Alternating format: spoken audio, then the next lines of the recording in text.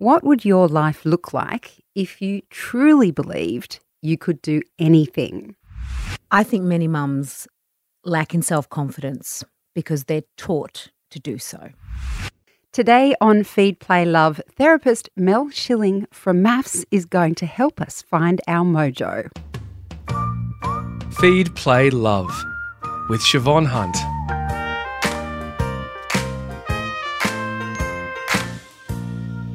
Have you ever given your child advice and while you're giving it, know that you don't always practice what you preach?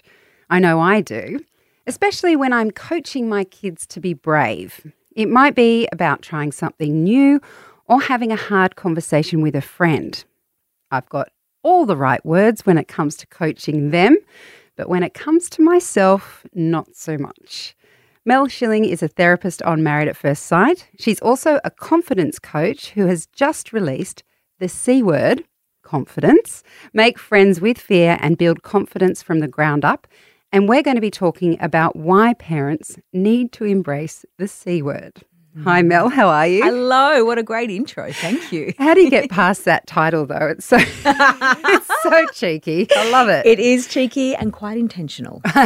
Yes, it works. It works. What does confidence mean to you?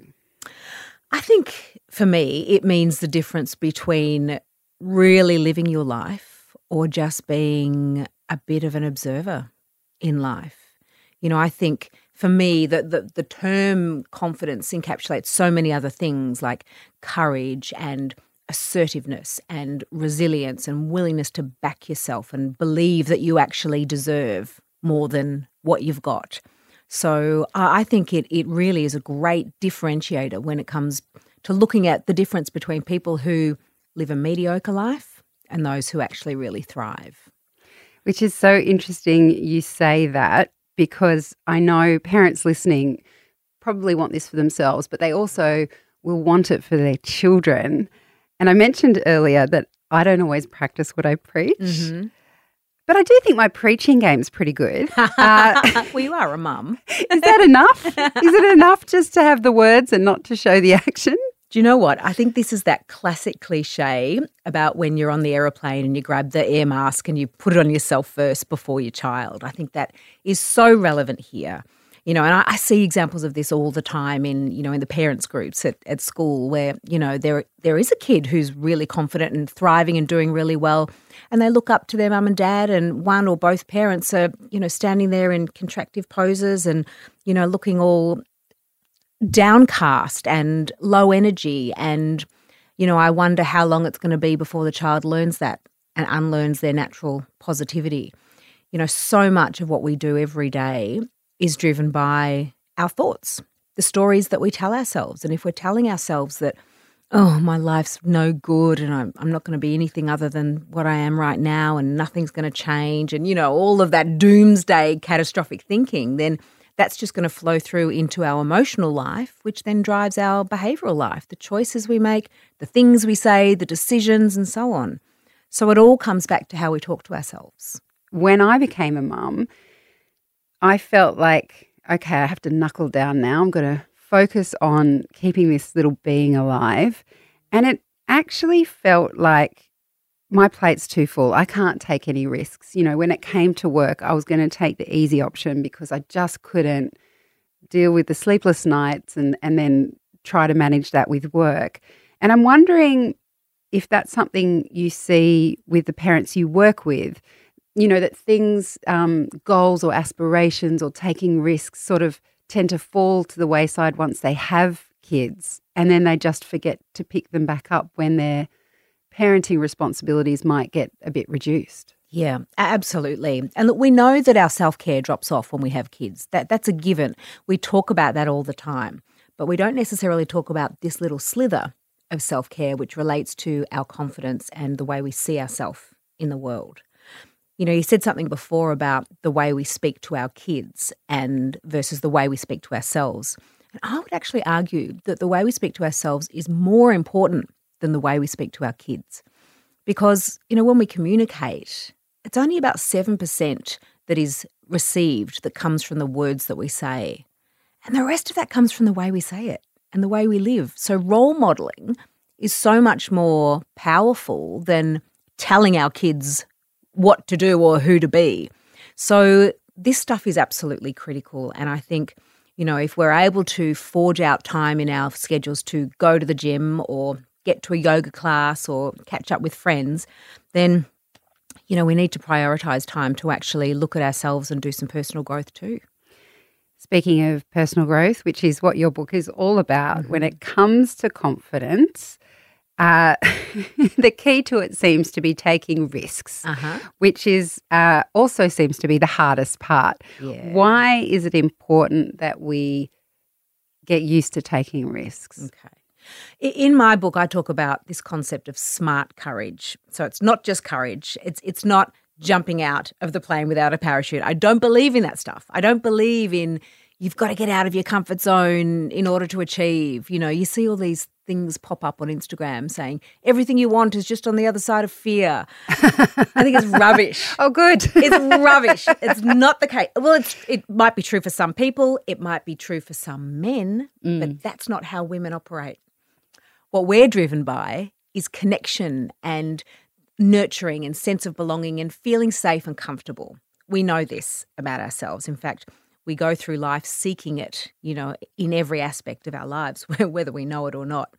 So for women, taking a risk and doing it in a way that is going to serve you and actually make you feel good looks a little different. It's not jumping out.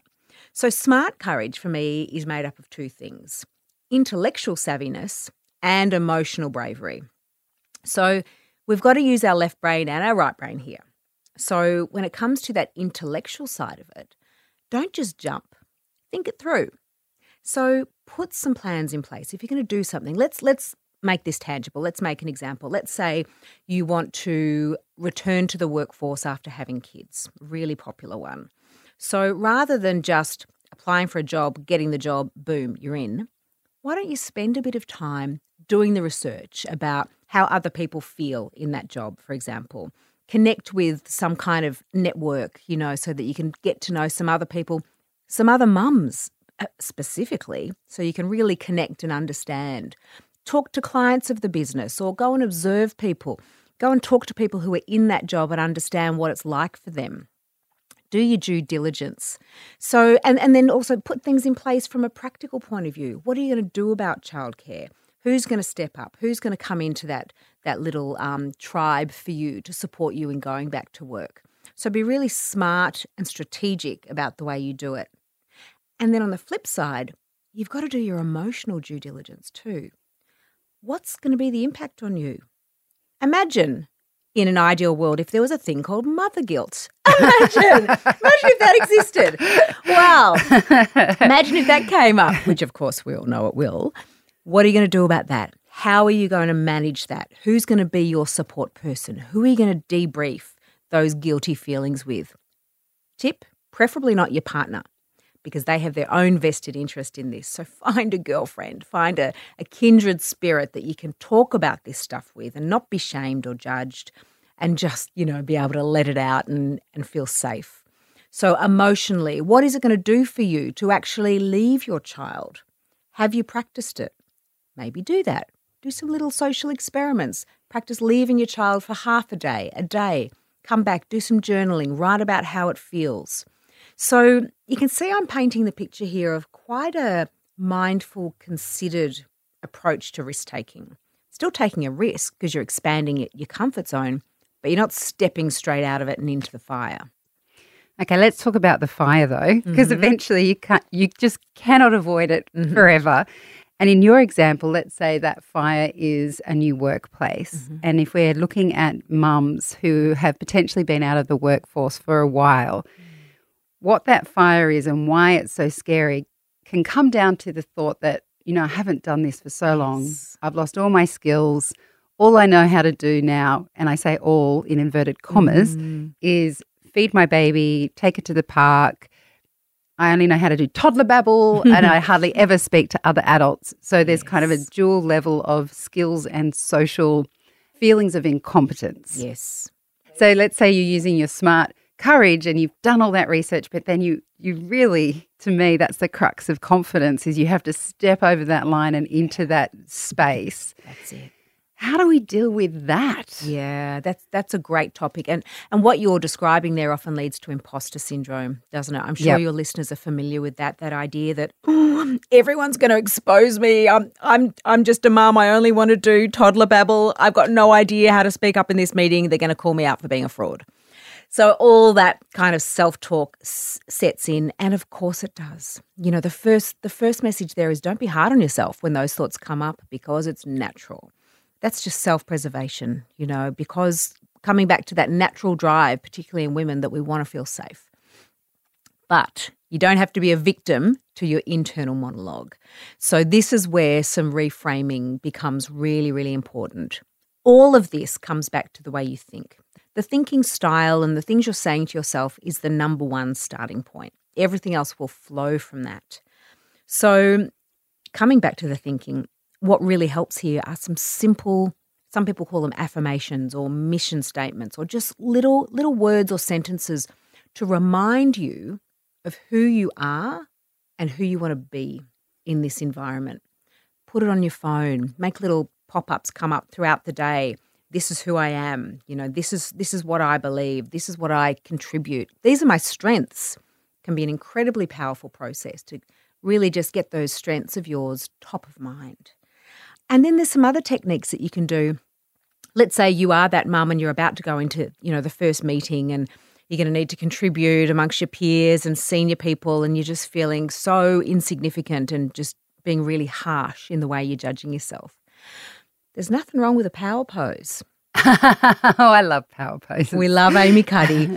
And look, I'm a huge, huge fan. And look, I do write about that in the book, but I also talk about different ways of modifying this to make it actually more personal for you. And in fact, I have a free workshop coming up on this very topic on the 31st of August, so people can follow my socials to find out about that. But if you can do your power pose and add to it some other layers. So, for example, if you've got some kind of mantra or statement that you want to say to yourself, spend those 2 minutes in the loo before you go into the meeting, stand in your power pose.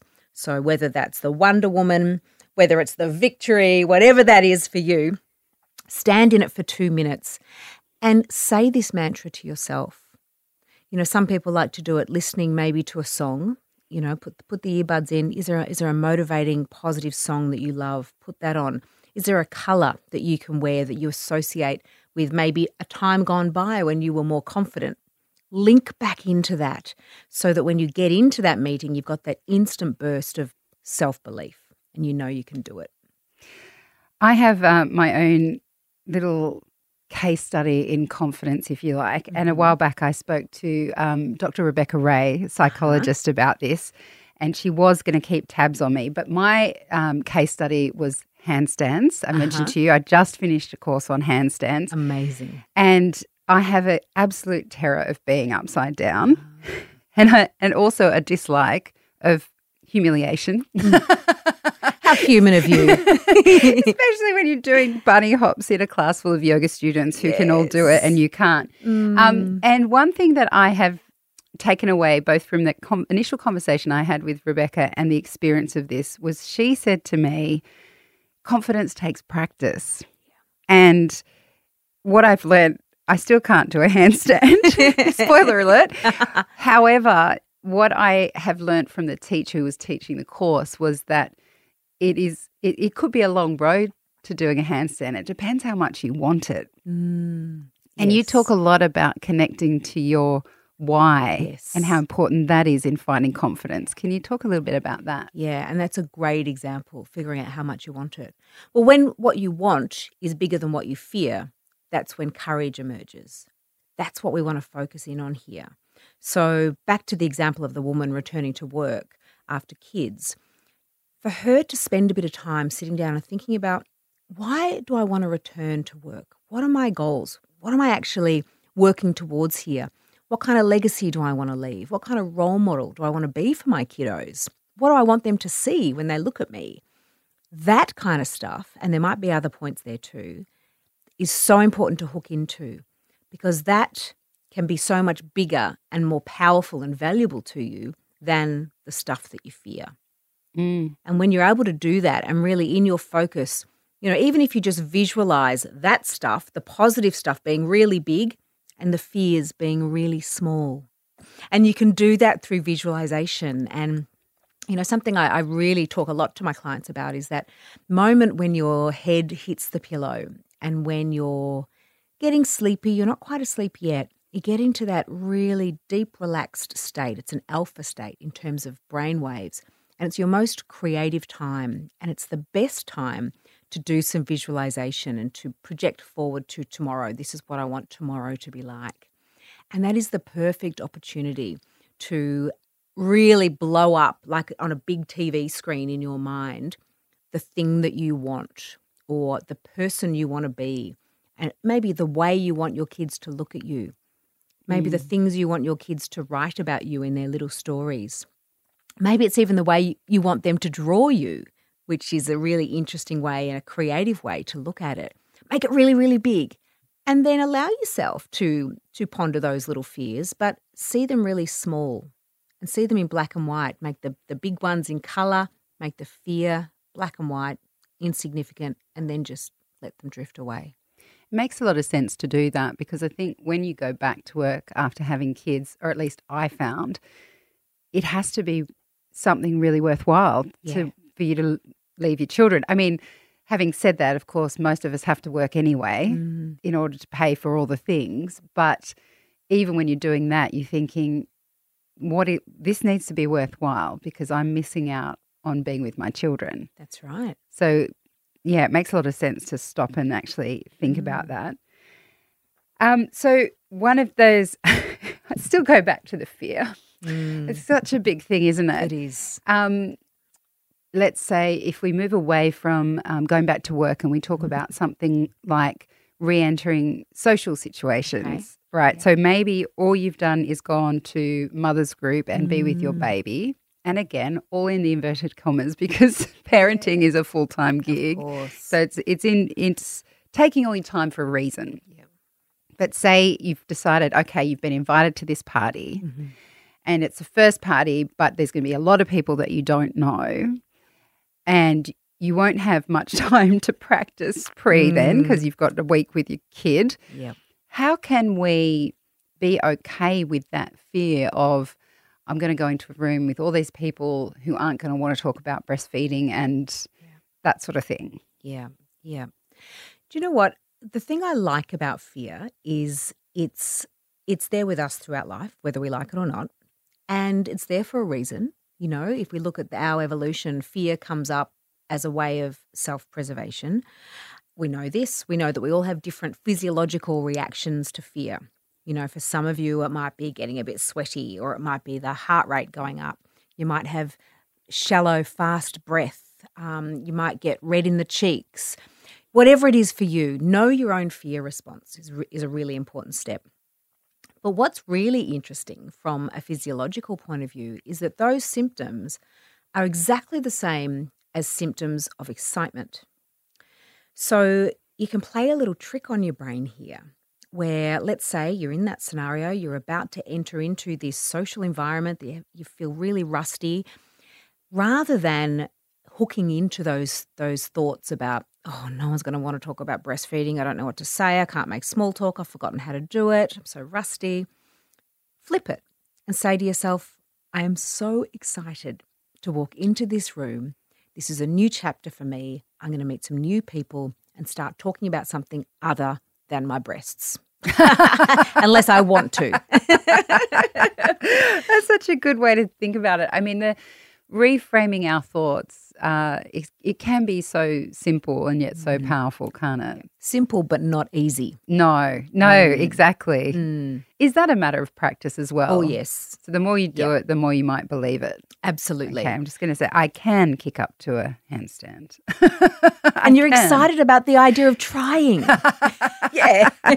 And I do not care about looking like a donkey. Of course not.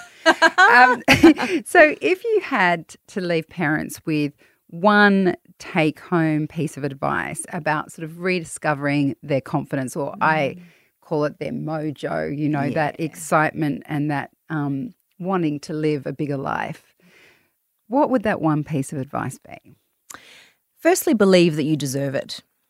And secondly, know that you can do it because you've done it before. Yeah, perfect. Mel, thank you so much for your time today. What a pleasure. Thanks for having me.